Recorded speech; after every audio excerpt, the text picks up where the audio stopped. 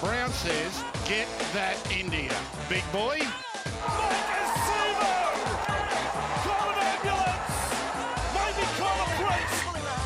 Oh, what a shot! What a shot! Campbell Killer!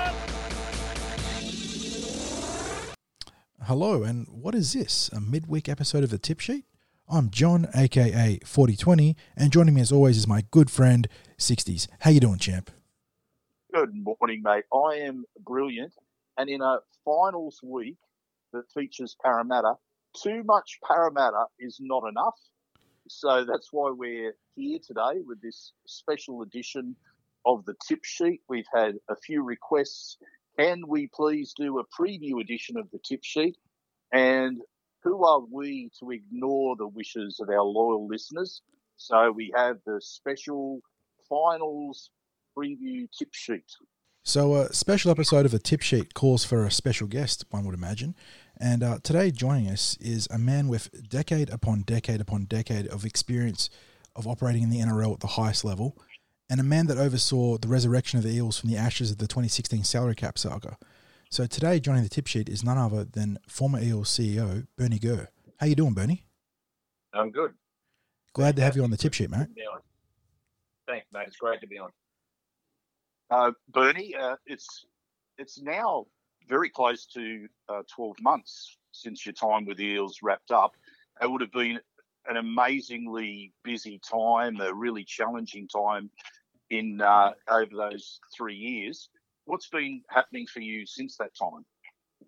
Yeah, you're right, Craig. It was an extremely busy 3 years at the Eels, but it's extremely gratifying from my point of view. Parramatta's a great club. There's great people within the club. I'd like to think I made some contribution along with some other terrific people on the board and the management and the staff there over 3 years. I think the club's now set up on a very good path. The governance is good. We have good financial sustainability. Our football program's in good shape. And there's just general stability around the club. I think we've injected a bit of trust back into the club with all the stakeholders. Absolutely. During that period, and that's continued on this year when I've left. So, look, I think the Parramatta fans hopefully understand now that the group of people that have been involved in the club for the last 4 years, and I was lucky enough to be part of that for 3, that we really care for the club, and we want our fans to understand that we're just trying to build a club that the fans could be proud of. So, my 3 years there were great. They were very, very busy, as you alluded to. But, that was part of the deal. It was part of the thing that when Max Donnelly brought me in, it was going to be a rebuild. It was going to take a little bit of time, but I think we've got there now. It's thanks to a lot of good people within the club, and I couldn't be happier than seeing the Eels sitting at third after the end of the regular season of 2020.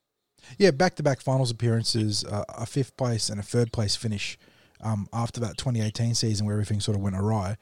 That's a fair credit to the rebuild on and off the field, isn't it?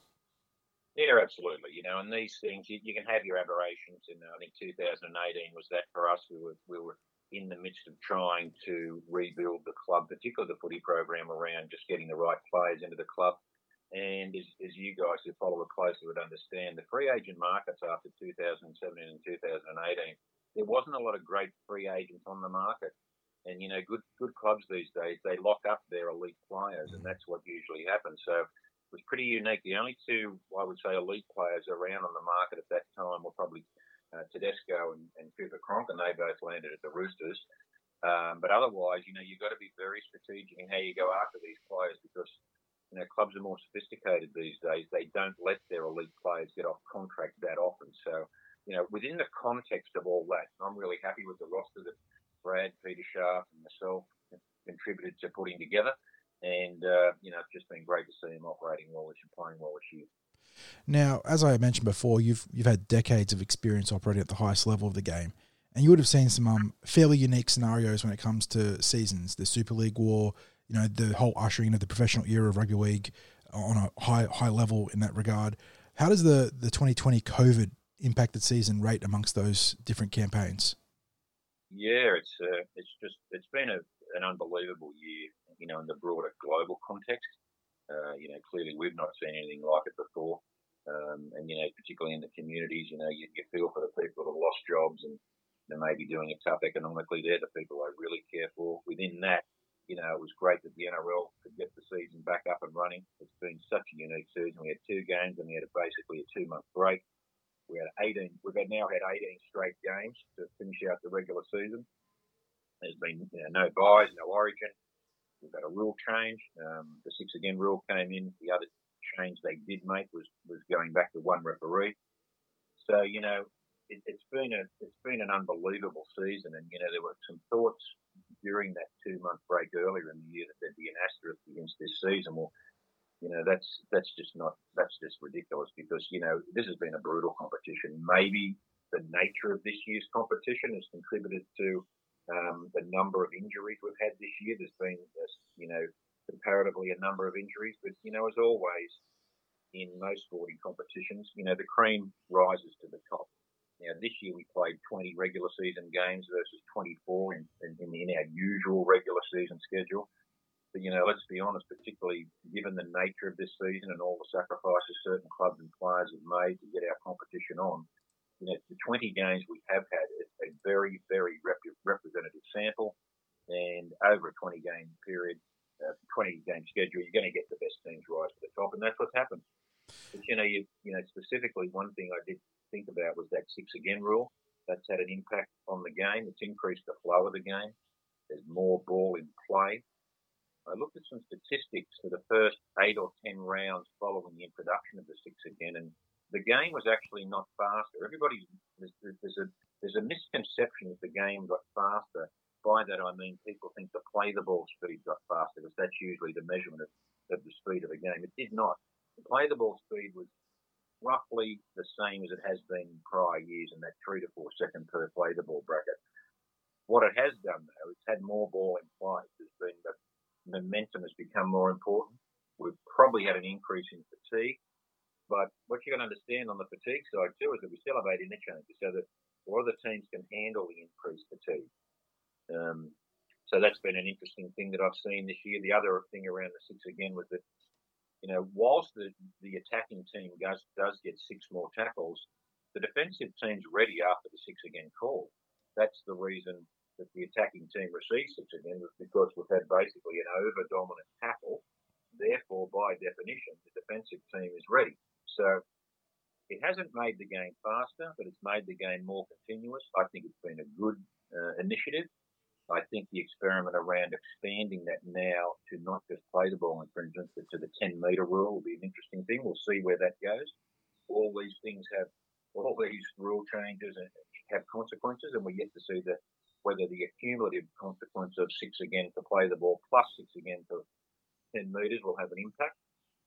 But the other thing I did notice is that people keep talking about a faster game. Our game is fast enough. I've been watching this game for 55 years, and we do not need a game any faster than we have now. The game is fast enough. We need to consider the players. If the game gets too fast, and if we did reduce significantly the play the ball speed, all that does is promote dummy half running. We saw this in Super League back in 1997.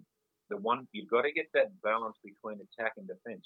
If every play the ball was jet quick like touch football, you wouldn't promote skillful ball movement. All you do is promoting dummy half running, and that's not what we want to see. I think we've got the balance about right, where if you win the ruck, you'll get an advantage. There's a reward for good go forward that allows you then to play off the back of that and play wide. I like that. So I think the speed of the game is fine, and the great ball players over the years, Beetson, Sterling, Cliff Lyons, their great ability was actually not speeding the game up; it's actually slowing it down. Yeah. And that's a very good point. Yeah. You're seeing a little bit of that now. Nathan Cleary, he is adjusting the tempo and the speed of his runs in his game, and you're seeing a bit of that slow down, speed up, that tempo change in Nathan Cleary's game. So, it's been an interesting comp. The other thing, I looked at a few stats around it actually, and statistically, there's a bigger gap this year, and whether it's the nature of the competition, whether it just happens to be where it falls in the context of where teams are at in their football development, but there's a bigger gap this year between the good teams and the bad teams. if you look at the bottom four teams, this year they only won 22% of their games. In prior years, they were winning around 30% of their games. So that's a big difference. That is a big significant difference. drop. If you look at the top, then you take the top four teams, they've won about 79% of their games this year. In the last 2 years, they were anywhere between 67 and 70%. So you are seeing a difference between the top four teams and the bottom four teams. There is a bigger gap between the very best and the very worst teams in our competition. That may be an aberration. We'll see where that goes next year when we hopefully get back to a more normal schedule. But, you know, as always, the NRL, it's the world's best soap opera. You're not wrong, Bernie. So it's very unique season, but I've enjoyed it immensely. Just on your last point, Bernie, do you think not having lower grades this year contributes in any way to that statistic? Because I'm just wondering whether players in those lower teams that might normally push up, show a bit of form in lower grades, aren't getting a chance, and there's just not that opportunity to bring in new blood with form or game time behind them.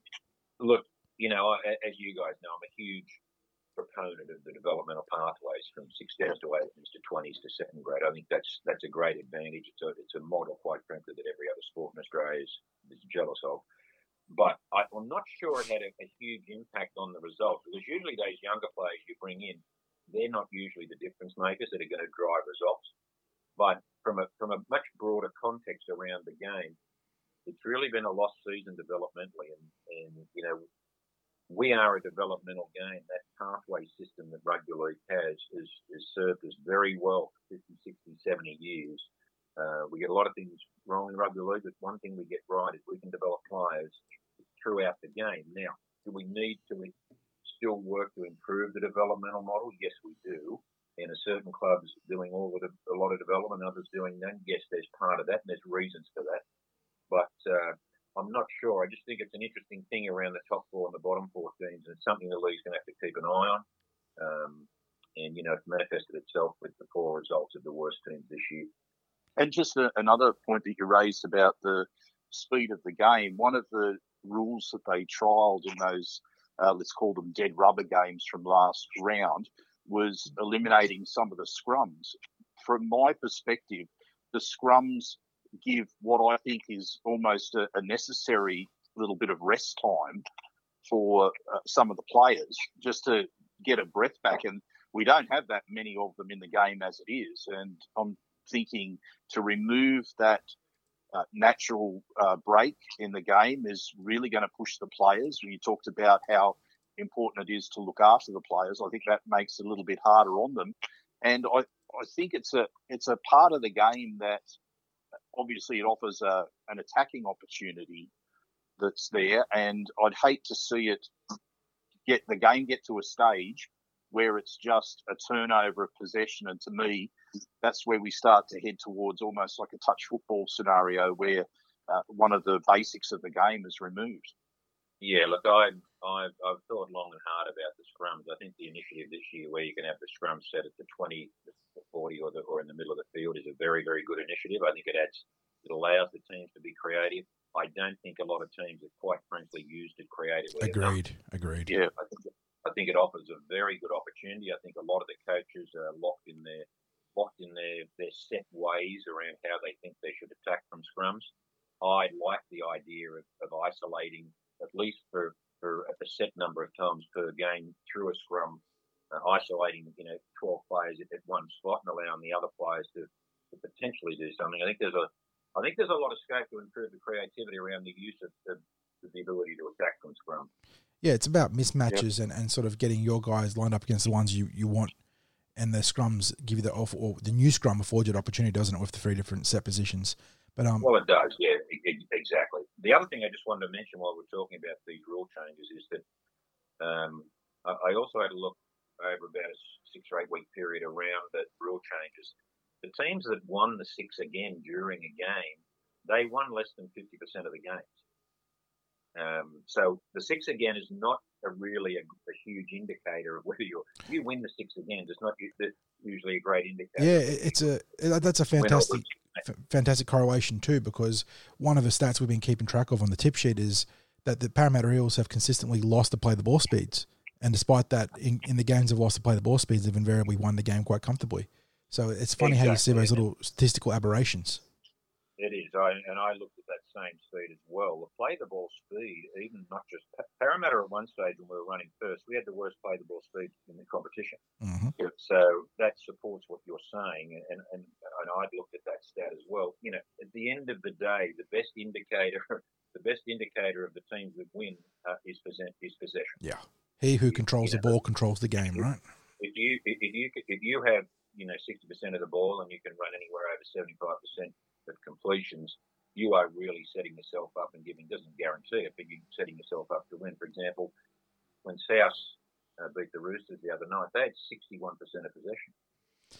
That echoes the stat against us for both Penrith and South Sydney in two of our, I suppose, weaker performances of the season. Although against Penrith, I think we showed a bit of defensive resilience considering the circumstances.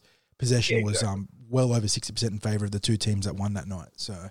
That's right. And possession allows you to, build momentum, builds pressure, increases fatigue in the opposition, etc. All those usual things. But the play the ball speed, I think play the ball speed is dramatically overrated because most play the ball are statistically between 3 and 4 seconds, and that doesn't usually have what I'll call a material impact collectively over the course of the game. Yeah, obviously a fast play the ball can open up an explosive play in a given circumstance, but like you said, Bernie, when you wait it across the course of 80 minutes, I think the difference in fractions of seconds can be negligible.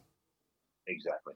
Now that was sorry, you go. I was just going to come back to Parramatta specifically at the moment, Bernie, and looking at the season as a whole. It's been a year that's given the Parramatta supporters plenty to cheer about because there's been more than our fair share of wins and finishing third. But despite of that, there's quite a bit of widespread criticism about the Eels and even coming from within Parramatta's own fan base. I was wondering what your impressions are of Parramatta in 2020. Look, there's an old saying in US sport, you are what your record says you are. We finished third, so that's the reality. We've done a terrific job. Brad Arthur's done an excellent job to get us to third. We had 15 wins, which is 75% of our games.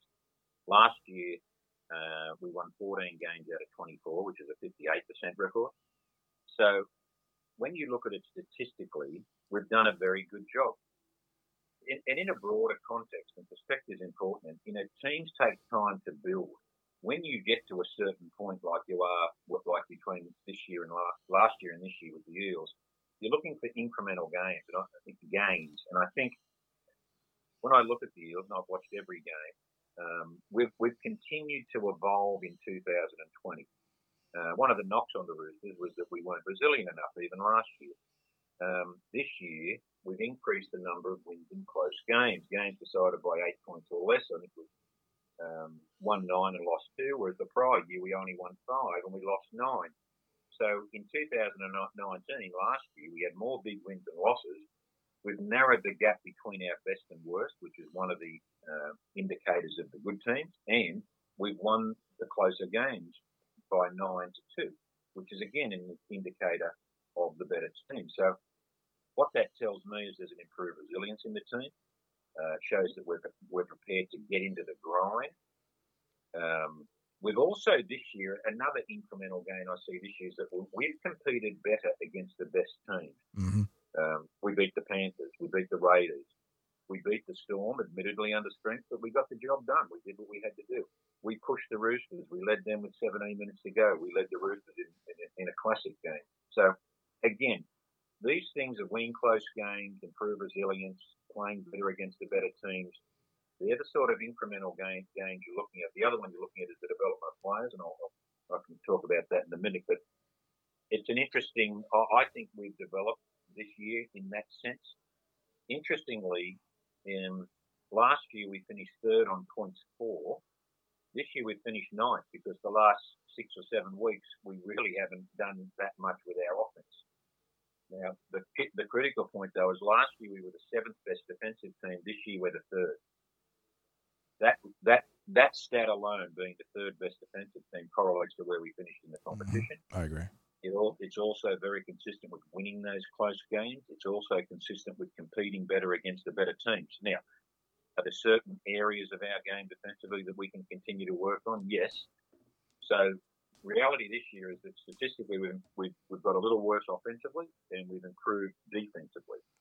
And it's something like about a drop of something like 2.5 points per game offensively, but the improvement with defence is I think we've conceded close to or around about eight points less per game, which is it's actually I think it's around 5.5 less per game, which is a lot. Yeah. So your point's valid there. We've absolutely improved statistically from a defensive point of view. I was just going to say one of the things that jumped out to me this year in terms of that championship mentality, and despite our offensive miscues that you alluded to, Bernie, during that back end of the season, is that at no point did the Eels ever drop consecutive games. Exactly, and it shows too that in the Tigers game was a good indicator there of that improved competitiveness and resiliency, which we scored critical points at critical times, and we were down with 10 minutes to go there, and we still got the job done. When I look at our team, I think offensively we've probably I think there's a bit of an over-reliance on the offloads. As we all know, you have to earn the right to offload the ball. Fair. The other thing that I've noticed too is that Mitchell Moses was injured for a while there with his calf injury, and then it wasn't just the games he missed, but even the first 3 or 4 games when he came back, he was clearly hampered by that injury. Dylan Brown's now missed a lot of games, so Gutherson has stood up obviously, but that cohesion of the spine, to have Marnie, Moses, Dylan Brown, and Gutherson playing regular, consistent football together, that is absolutely imperative, and most of the good teams do that. So, I think with Dylan coming back this week, that's a massive in for us, albeit I thought Will Smith was terrific last week.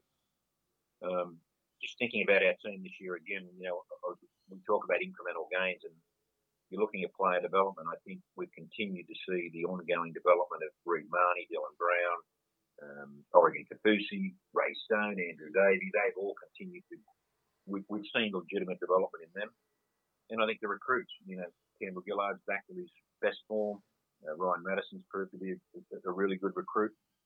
Clint has been outstanding. His leadership, we all know he's the heartbeat of the team. His involvement in every game is phenomenal. That manifested itself in that try-saving tackle, that game-saving tackle he made on Saturday night. Mm-hmm.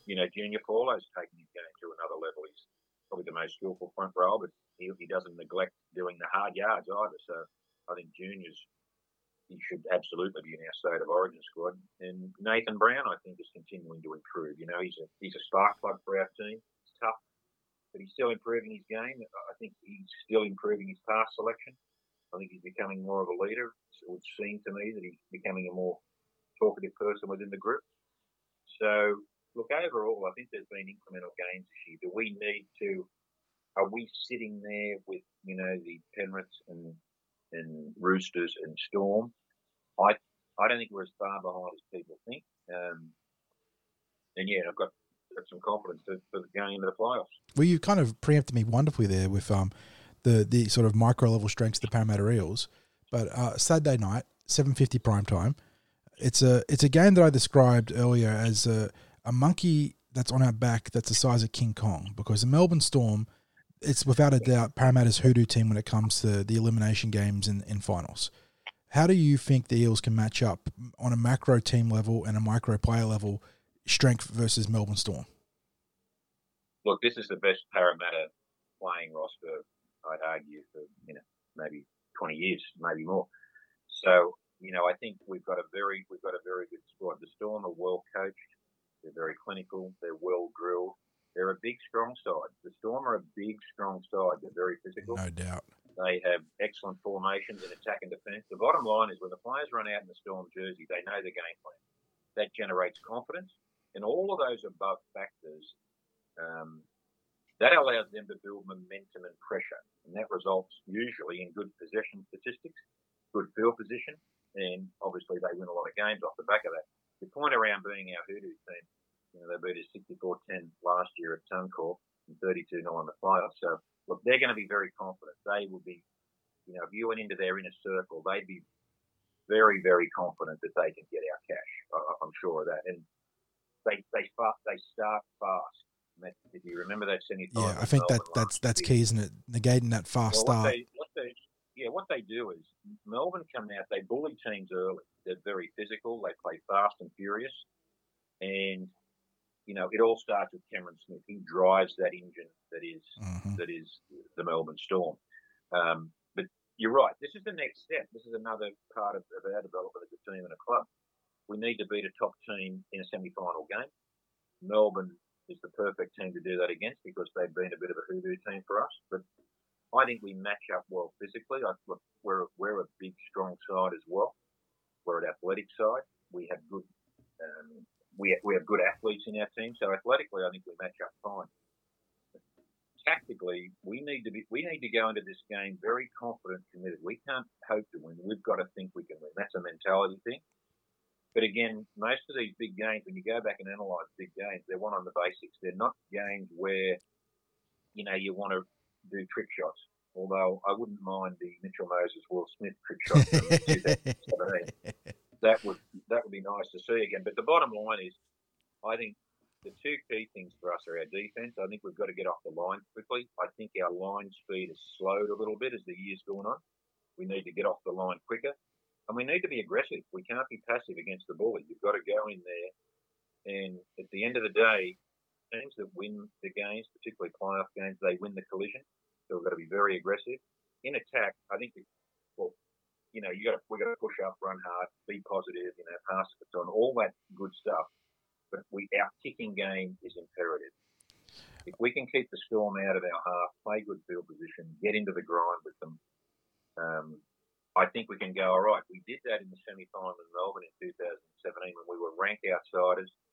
It was another Cameron Smith milestone game, so the football gods were shining on the Melbourne Storm that day. That's one way of putting it. I'm being diplomatic. Yeah, you are. Now, listeners can't see us evidently because this is a podcast and of the audio variety, not the video one. But I'm just nodding along as Bernie's talking because he's just hitting on key point after key point when it comes to Parramatta strengths versus Storm. And I suppose the other thing he mentioned prior to this was that selective offloading game. I think that Melbourne love to eat up sort of that grind fest game at times, and obviously got to be physical and play direct too. But I think Parramatta's ability to offload selectively could prove important when it comes to potential game-breaking ability. Yeah, the offloads are important, but what we can't do is we can't offload and then shift 3 or 4 passes. Yes, exactly, and just go nowhere with it. Absolutely, you've got to be proactive and get in the front foot. You've got to attack when you have an offload. You've got to attack fast and furious with about 1, maybe 2 passes. Yes, no more. If you pass 3 and 4 passes off an offload, it gives the defensive team time to reset. To realign, so, absolutely.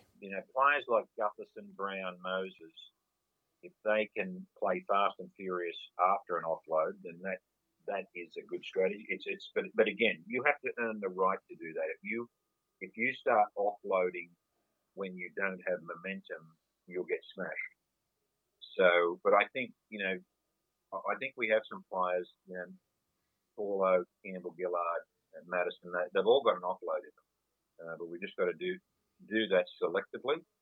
The kicking game in big games is imperative because the kicking game is so important. The long kicking game, the short kicking game, where you're looking to get repeat sets, build pressure, because you're playing the best team. They're the best defensive teams. You mightn't score in that set. You might take 3 sets within the 20-metre of the red zone area. You have to be patient. You have to be disciplined, minimise your penalties, no play the ball areas. And again, as I said before, you've got to win the collision in these games. Bernie, you've just covered a fair bit about our strengths and also what needs to lift to increase our chances. And a little bit earlier, you were talking about some of the key players for Parramatta. I see that there's a key in for us this week in a very underrated player in Marata Nukore, who I believe when it comes to continuing to win the middle when there's the first interchange that happens, he's crucial in Parramatta's match plans. Absolutely. You guys know I'm a huge fan of Marata. I think he's a terrific player, and there's been a lot of compliments about good young forwards that are running around in the NRL, but people tend to forget Marata. I think he's good as any of them. I have a huge rap on him. I think his best football is ahead of him. He's tough. He's coachable.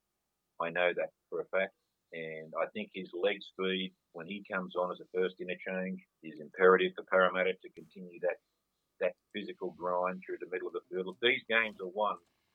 These games are won by your ability to win that real estate 20 metres either side of the play, the middle of the field. You've got to win that. You've got to have power, physicality, aggression. You must win the collision, or at least not lose the collision. Now, you can do all the things we talked about, and you may not win, but I'll guarantee you if you do win, you have to do those things.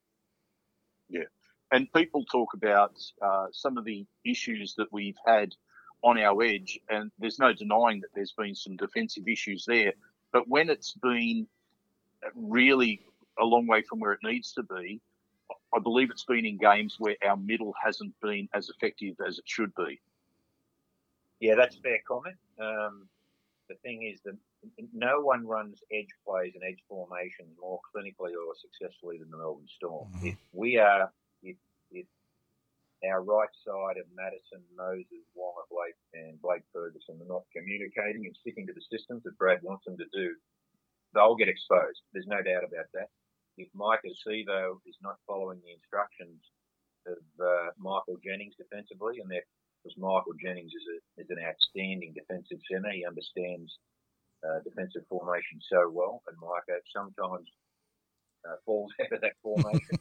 Yeah, and Jenko's a very good communicator out there as well. Jenko's a great communicator. He's been a great teacher for Micah, but if Micah can stick with Jenko, if Jenko goes in, Micah goes in. If he holds, Micah holds. But look, if our edge is solid defensively, that will go a long way to making sure that we have a good defensive performance, which, quite frankly, if we don't defend well on the edges, then, we're going to be in trouble. I agreed. Now, it's hard to believe it, given that this is a Parramatta Eels podcast, but there are a couple other games happening this week. So I'm just going to give you a quick run through and see what your take is on the three other finals this week in the NRL. Starting on Friday night, this is a big one for you, given your ties historically to one of his clubs. The minor premiership Panthers, who stormed out to a one-loss season and one-draw season, absolutely fantastic effort from them. So credit to our cousins out further west. Will host a very vengeful Sydney Roosters outfit who are going to look in the bounce back from an embarrassing 60-8 blowout against the South Sydney Rabbitohs. How do you see this one shaping up, Bernie? I think this is an absolute cracker of a game. Mm-hmm. Penrith deserve all the credit they've received during the year. They've had a phenomenal year. Ivan Cleary and his staff and their players have done a phenomenal job, and that's difficult for a Parramatta supporter to say, but they've done a great job. Yes, that's true. So this is a fascinating matchup. Look, I think there's an absolute bounce-back factor for the Roosters. If you look at their body of work over the last 3 years, it's just outstanding. Yeah. They're a very competitive group of players. They have an extraordinarily strong culture. They've got an excellent head coach who will have them mentally ready for this game. Look, and when you look at the rosters, it was only 7 days ago that we were saying they have the best roster. Everybody was agreed that the Roosters probably have the best roster. So they've got quality players. They're proven in big games. I think this will be a real tight game because Penrith have got such great momentum. They're playing so well.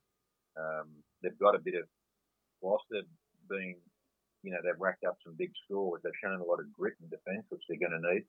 I just think the Roosters are going to bounce back, and if I had to tip one, I would tip the Roosters for the bounce back and the quality of their roster and the competitive nature of their club and their strong culture. And it's a stat. And you know what, Bernie? Sorry, I was just going to say, if this was not a finals match and during the season proper, I'm sure that there's a lot of people would agree with that bounce back because there's. In the modern game of rugby league, we've seen so many examples where a team can have a horror week and bounce back immediately the following week. And that's lesser teams than the Sydney Roosters too. Yeah. But that's right. And, you're looking too, sometimes, teams will get flogged and when you analyse the game, they had 40% of possession. The week on the bounce back, they've had 60.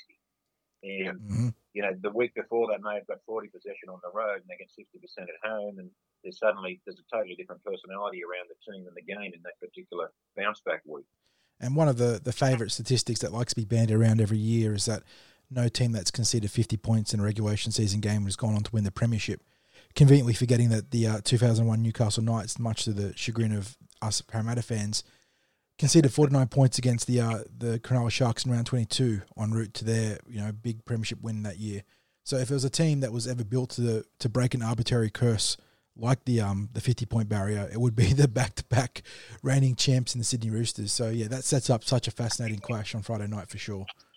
Absolutely. Now, the precursor, the curtain raiser, the Parramatta's game on Friday, or Saturday rather, I'm getting my dates mixed up, is an interesting one because it's a clash that we saw last week where the reserve grade outfit of the Canberra Raiders sort of hoisted the Sharks in their own petard. How do you see this one playing out with a host of first-string Canberra Raider players coming back into the mix, and the Sharks, I don't think they're getting much back in terms of reinforcements. Yeah, look, I think you can ignore last week totally. That game meant nothing as far as this week's game's concerned. Look, the Sharks will get Chad Townsend back. I think he's a huge in for them. I'm a fan of Chad Townsend. I think he's a real good game manager. Mm-hmm. He's a voice of reason in the room for the Sharks. I just think Canberra's the better team. I think they've got the better players. I think even if the Sharks play well, they probably won't win. Whereas I'm pretty confident if Canberra play well to their capability, they'll win the game. Look, they've got the home ground advantage. Ricky Stewart has this team, I think this group of players primed. A lot of them are in the sweet spot of their careers. Ricky's got them to the grand final last year. I'd be absolutely surprised if Canberra don't win that game. I think Ricky will have this team very well prepared.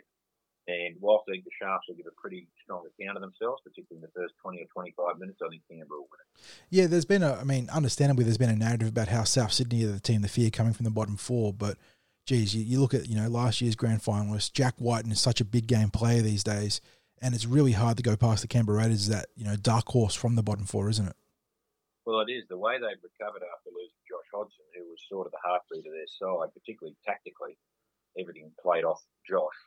He was sort of the Cameron Smith of the Raiders. The way they've recovered from that, I think they've got terrific depth. Their depth is terrific.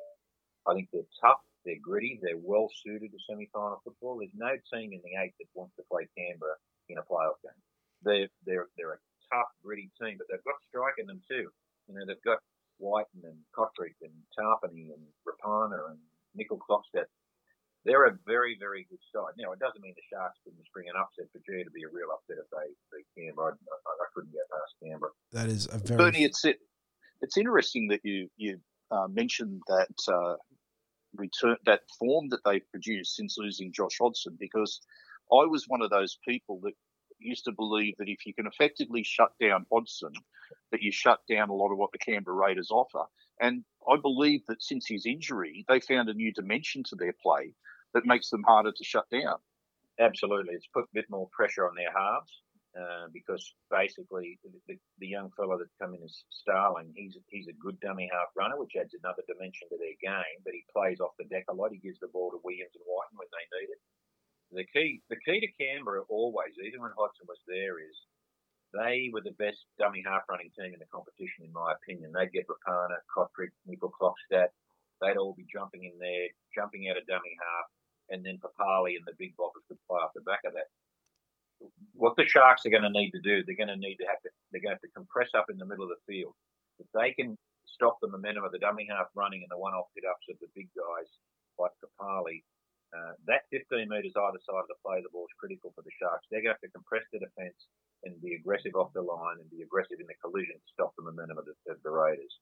And finally, week one of the finals concludes with the surging South Sydney Rabbitohs hosting the Newcastle Knights in what is a tale of two very contrasting teams across the last few rounds, with the Rabbitohs, triumphantly storming into the finals on the back of that historic defeat of the Sydney Roosters, whereas the Newcastle Knights are sort of staggered and slumped their way through a couple of really tough losses. How do you see this one, Bernie?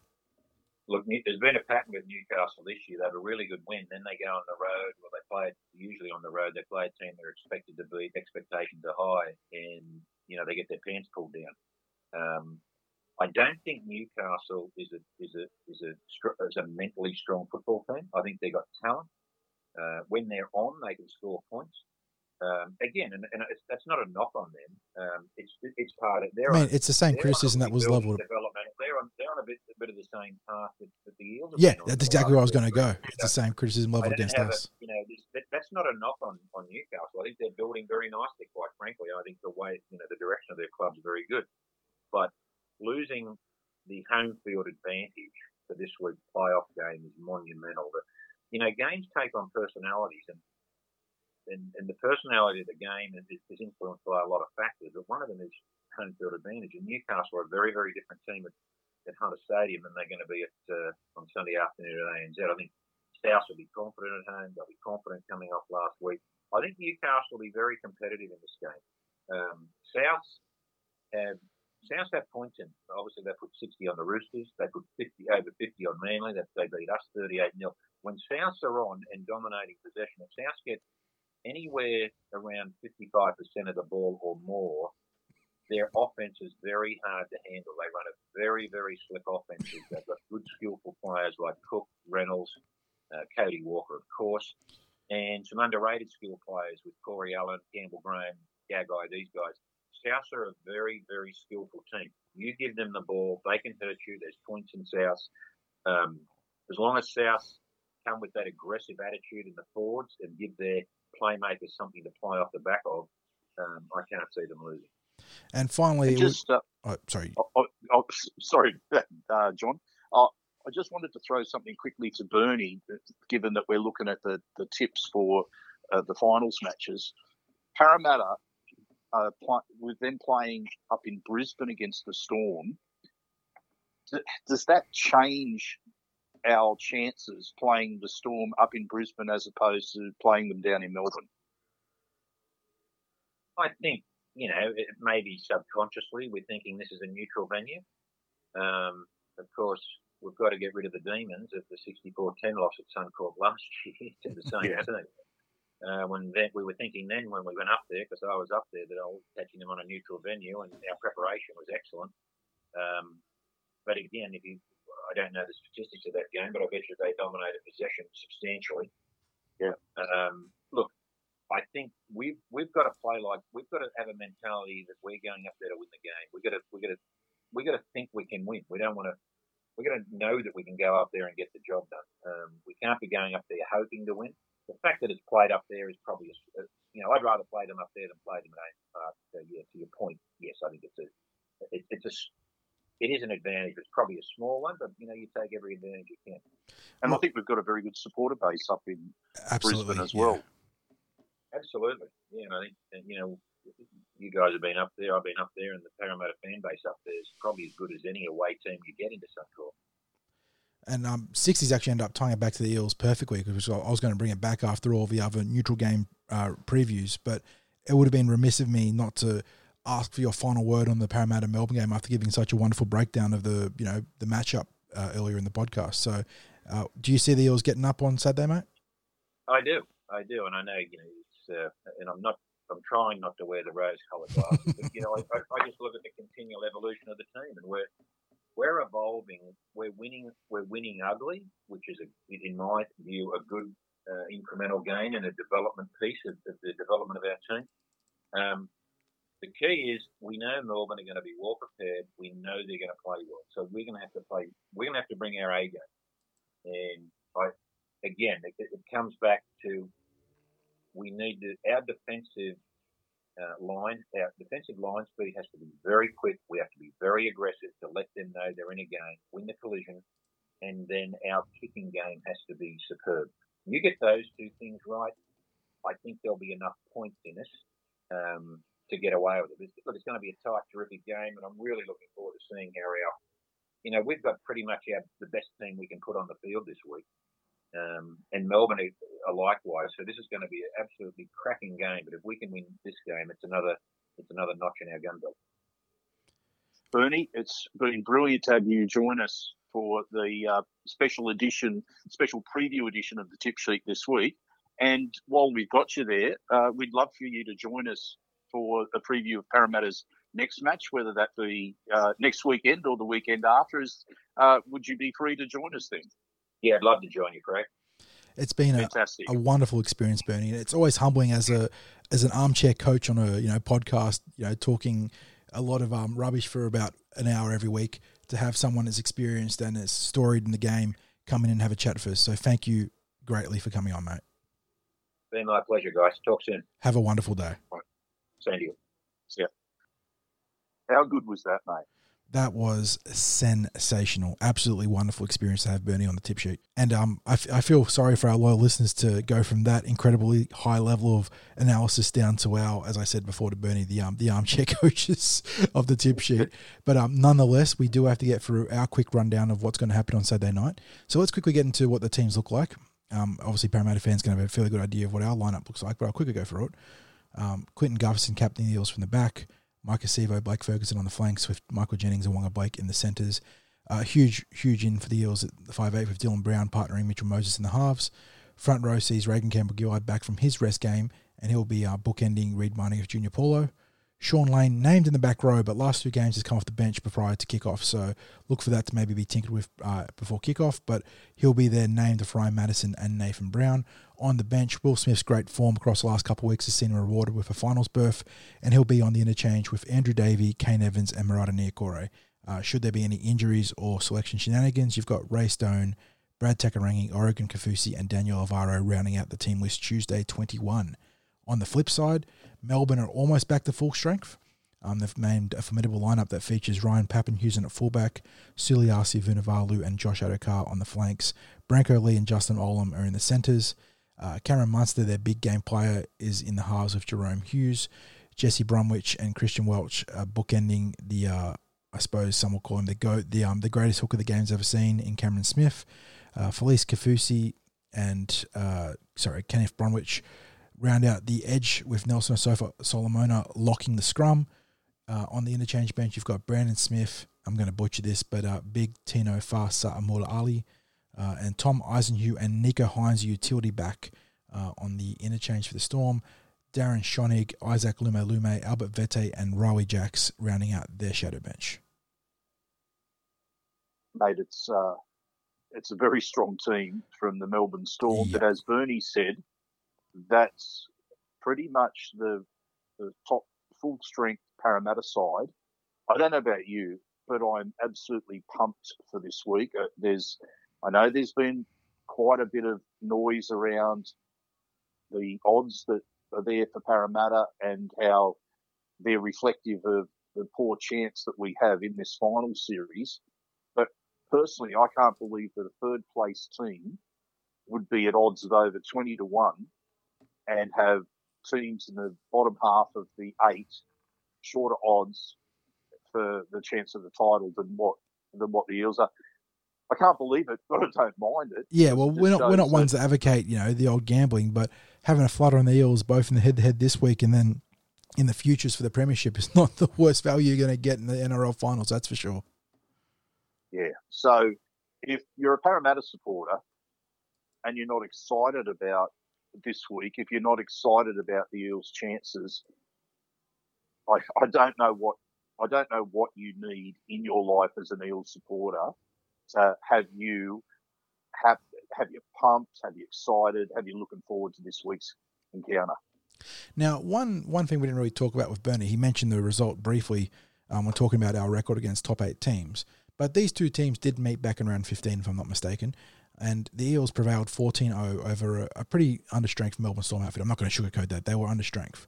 And insofar as I'm missing a couple of real key playmakers in Cameron Munster and Cameron Smith. And I think eventually their halfback Jerome Hughes was also ruled out prior to kickoff.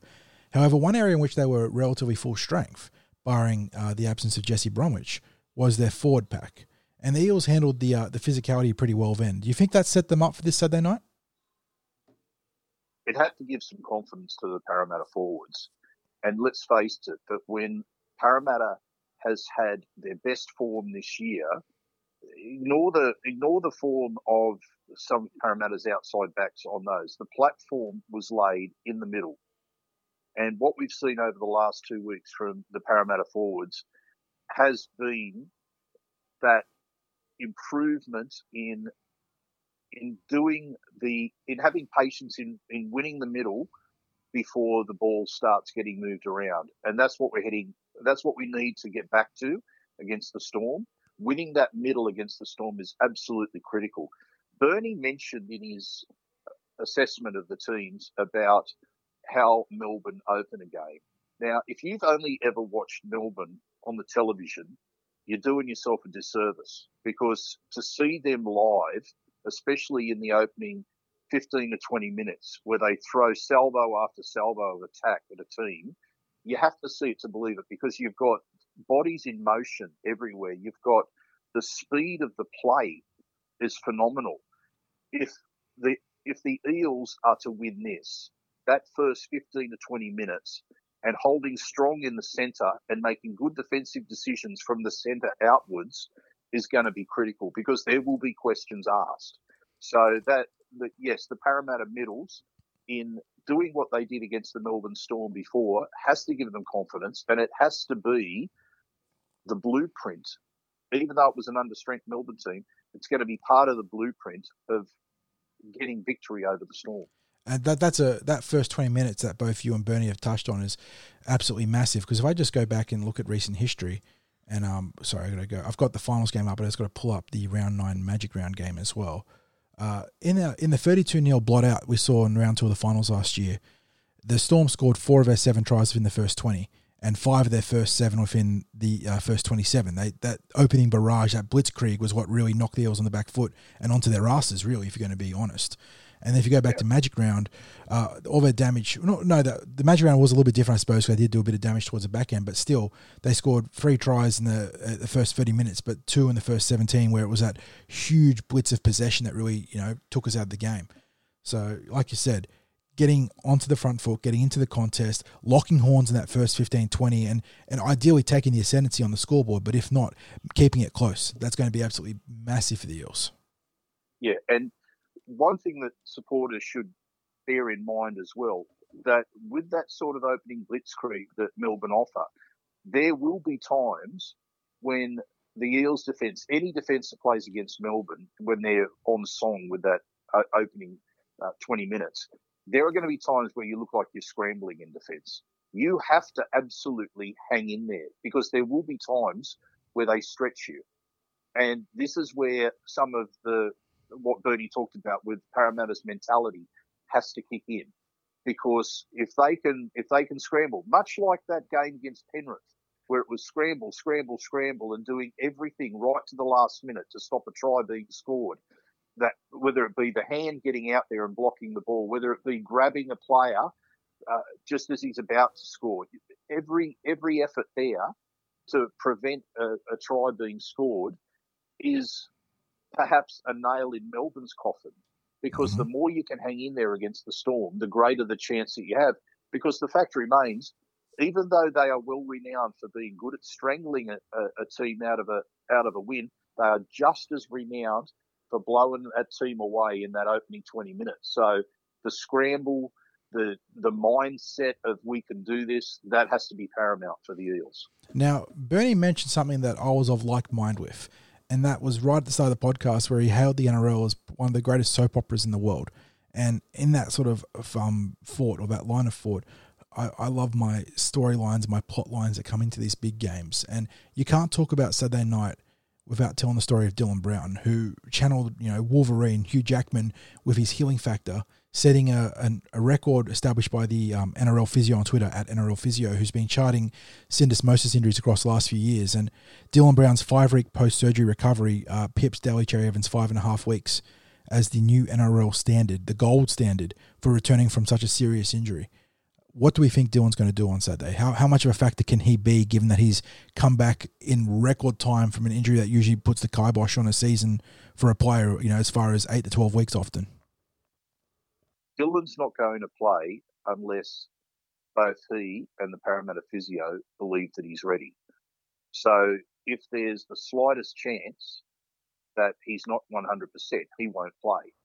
So that's the first thing. So when you have Dylan Brown taking the field on Saturday night, you know that he's ready to play, and you know that it's not an issue of getting through the game a la Cooper Cronk in the Roosters grand final with his is major shoulder injury. Mm-hmm. You're not going to get that sort of thing from Dylan Brown.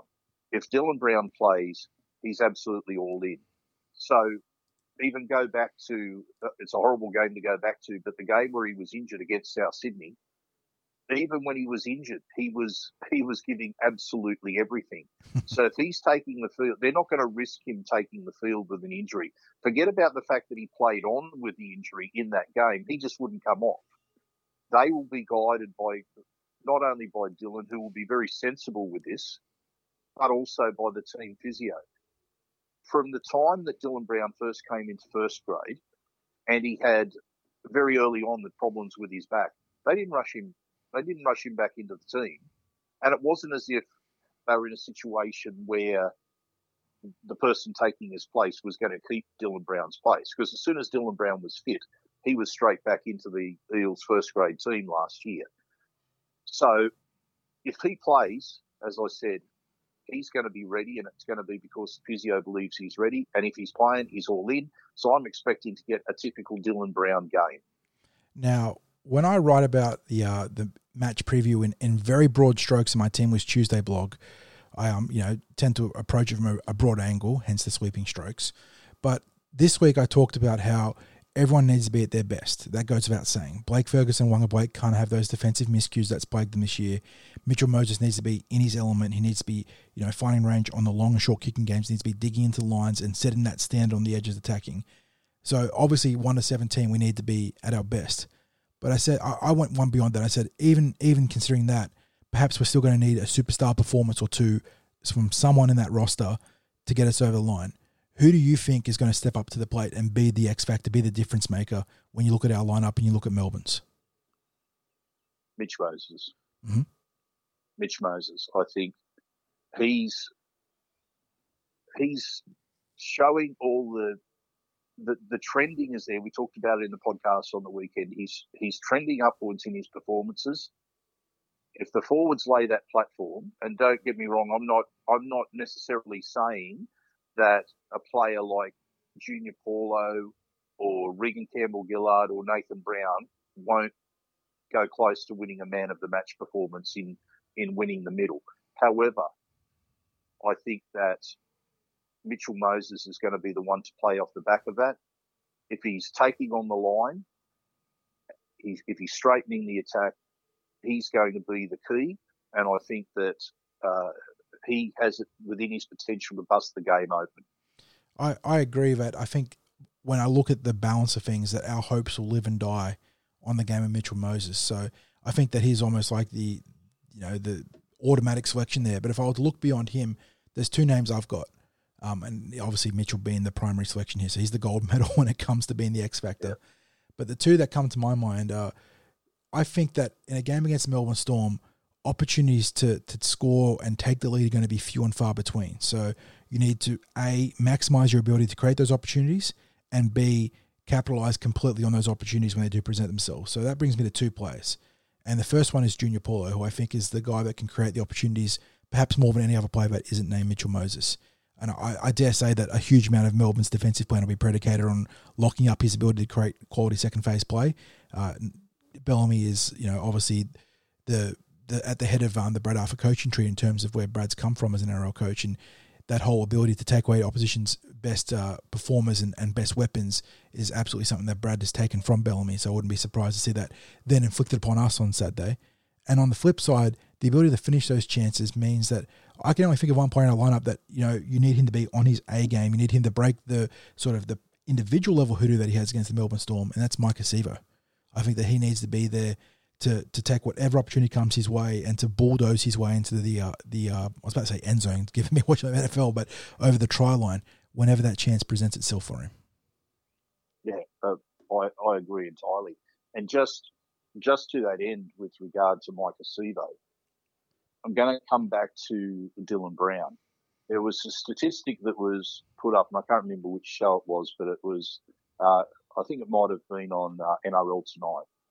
And the examination was of the 5/8 of the teams that are in the finals. And the statistic that was given was tries and try assists. And Dylan Brown was the lowest in number for those categories for the 5/8 still involved in this season's final series. However, what I know about Dylan Brown in terms of his 5/8 play is that what he does in his position is he ends up creating opportunities for Michael Jennings and Micah Sevo. So when you have Micah Sevo scoring his tries as he does, it's generally as a result of the work done by Dylan Brown, whether it be getting the ball to Gutherson chiming in, whether it be feeding to Sean Lane, whether it be the cutout pass to Michael Jennings, or even all the way out to Sevo. What's generated by him may not produce a statistic, but he is critical to our left side attack. Excellent analysis. And it's not the sort of thing that shows up in those sorts of statistics, but I'm going to take Dylan Brown as our 5/8 for that left side of the field any day of the week against the other, and that's with respect to the 5/8s for all the teams, because obviously you're talking about great 5/8s like Keary and Munster. Yeah, the man he's lining up against this week. Yeah. So I'm not saying that I don't rate those 5/8s. My goodness, they're top of the tree. But for our team and our structure, Dylan Brown is critical, and he is a big in. And in you nominating Micah Sevo, I agree with you entirely, because whatever's created inside of him, he does need to ice. And there have been times recently where space has been created for him around the middle of the field or slightly at our end of the field, and I think he's needed to do more when the ball's been given to him with a little bit of space. That is excellent points there. Now, the last thing I was going to touch on is that Bernie made a cheeky little reference to it, and it's something I've been thinking of throughout the week. And it was in that 2017 game where Mitchell Moses and Will Smith linked up with that cracking little inside decoy, like sort of fake decoy play where, Moses shapes the inside pass, then looks outside, but then flicks it back on the inside across his body in one of the more death-defying feats of gravity you can see in the NRL in terms of the ball manipulation. How much do you think the Eels have been holding up their sleeves for a game like this? Because obviously they've had their offensive woes, their offensive miscues, but conversely you'd think that they've got trick shots ready to deploy against a team like the Melbourne Storm. So have we shown our full armoury of attack is basically your question. Yes. For Eels supporters. I think any team that has ambitions to win the competition will keep something up their sleeve. And I don't think that's giving anything away. I think that's just common sense that any team is going to show a little bit more something, because this is the business end of the season. So that's why when I've been looking at the last couple of weeks of not only how Parramatta's been playing, but how they've been training, that there's been a definite increase in energy. There's been a definite increase in the speed at which they've played the game. And I think we're going to see a game from Parramatta which will threaten the Melbourne defence. I don't think you're going to see a although I'm not suggesting necessarily that you're going to see a high scoring match. I do think that Parramatta will threaten and will cross the Melbourne Storm line with an attack that will challenge the Storm. Well, since Smithy's in the team, in the vein of that original line of thought of that question, if you indulge me just a little bit in this fantasy, what would blow your mind more? If we successfully pulled that exact play off again and he scores near the posts, or if we do the same play but Moses doubles the dummy to the inside and plays outside and we score? Well, with any play, there are options within the play.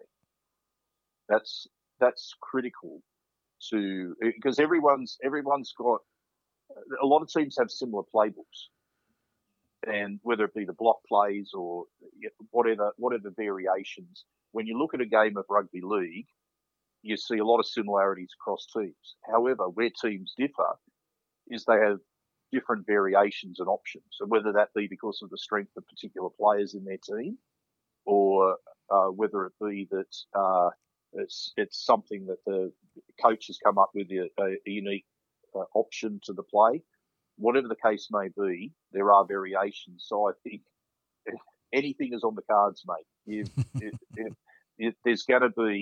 There are going to be options. I remember years ago talking to one of the coaches, and we were discussing a particular play, and he explained that, okay, we've got that as the standard play.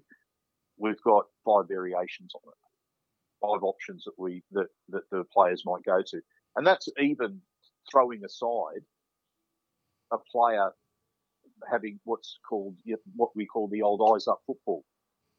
That something presents itself that isn't in a unique opportunity during the course of the game. A unique opportunity. That's it. So even a play a set move might start off, and something comes up that's unexpected in the defensive decision, and you have something more unique that's produced as a result of the player playing eyes up football. Exactly, mate. Now, let's get to the verdict. Judgment time. Make your call. Call your shot. How's it going to play out? 7:50 p.m. kickoff, Saturday night. Parramatta Eels versus the Melbourne Storm, 2 versus 3. It's not for all the marbles, but it's for a place in the game before the grand final. You're one game out from the grand final. How do you see it, mate? We haven't touched on Ashley Klein, have we? I'd rather not. Maybe if we ignore him, we can do the opposite of speaking him into existence. We can ignore him into non-factor territory. Look, the other thing I'm going to say about Ashley is he is a referee that referees completely without bias, and I think we'll go with that.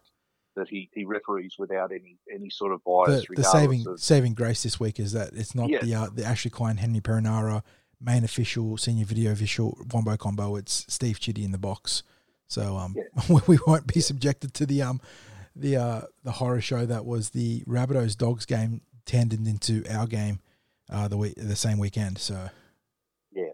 So look, Ash makes the odd error here and there, and he's probably not the Eels' favourite referee, but I'd suggest he's not the favourite referee of a number of clubs. Which, as I said, he referees what he sees. He makes a few errors, so we'll roll with that. And okay, so what I see is a fairly tight contest. I think it's going to be a 4-point ball game either way, and whether that be to the Storm or the Eels, that's for people to make their call if they agree with me on that narrow margin. Of course, I'm going to look for ways that Parramatta's going to win. So I'm going to suggest that the final score will be Parramatta 18, Storm 14. Yeah, on the Para podcast, the other podcast I do on Tuesdays with the fellas, I said this is very much a case of the head versus the heart, where empirical evidence historically suggests that the Melbourne Storm will get over, but you look at the heart, and Parramatta's been battling and putting themselves in a position to maybe spring the upset this week. And you're not a real Parramatta fan if you don't back off your heart this week. And I mean, yes, you can have all your bugbears and gripes about our offense and why our right edge defense is going to cost us the game, and that may very well come to fruition, come to be. But you can't go into this game and not back the Parramatta Eels. And on that podcast, I said 22-16, and I'm going to stand by that. I think 4 tries to 3, and Mitchell Moses' goal kicking helping us get to that full score extended lead. So 22-16, go the Eels, eh? Yeah. So we've got a similar mentality on the game, and there's not going to be too much in it. It's not going to be ultra high scoring. It's going to seem like a fairly typical points result in terms of rugby league. That sort of 20 to 20 points by one team, winning by 4 to 6 points against the other team. So I think we're very much on the same page there. And just to what you said before about being a Parramatta supporter and taking a positive stance on this result, of course we're going to. We're Eels supporters. I mean, why very... why not dare the dream in the finals? That's what I ask. I can understand having trepidations and having reservations and taking the realistic approach, but you know, it's a whole new ball game in the finals. We're here. We've got 2 bites at the cherry. I mean, yes, you know, you hate to be burned, but if you're not going to dream, why follow sports? Like, why get in for the ride if you're not going to dream of taking it all? That's my way of looking at it. Yeah, mate, absolutely. We have for so many years been looking on as other teams and their supporters get to experience and enjoy final series football. We've now had that same experience ourselves for 3 out of the last 4 seasons, and it's a hell of a lot better than having the season already over at this point in time. And the people who are, let's use inverted commas, realist supporters who brand themselves as being rooted in reality and say that we've got no chance and, we're going to go out in straight weeks. How about you just enjoy the roller coaster ride that Parramatta's providing for us this season, and the fact that we've still got at least 2 matches ahead of us in this season, and I'm going to back us all the way, mate. I've bought my grand final tickets this week, and whether they get into the grand final or not, I'm quite happy that I've spent the money to get grand final tickets, and if they happen to get all the way to the grand final,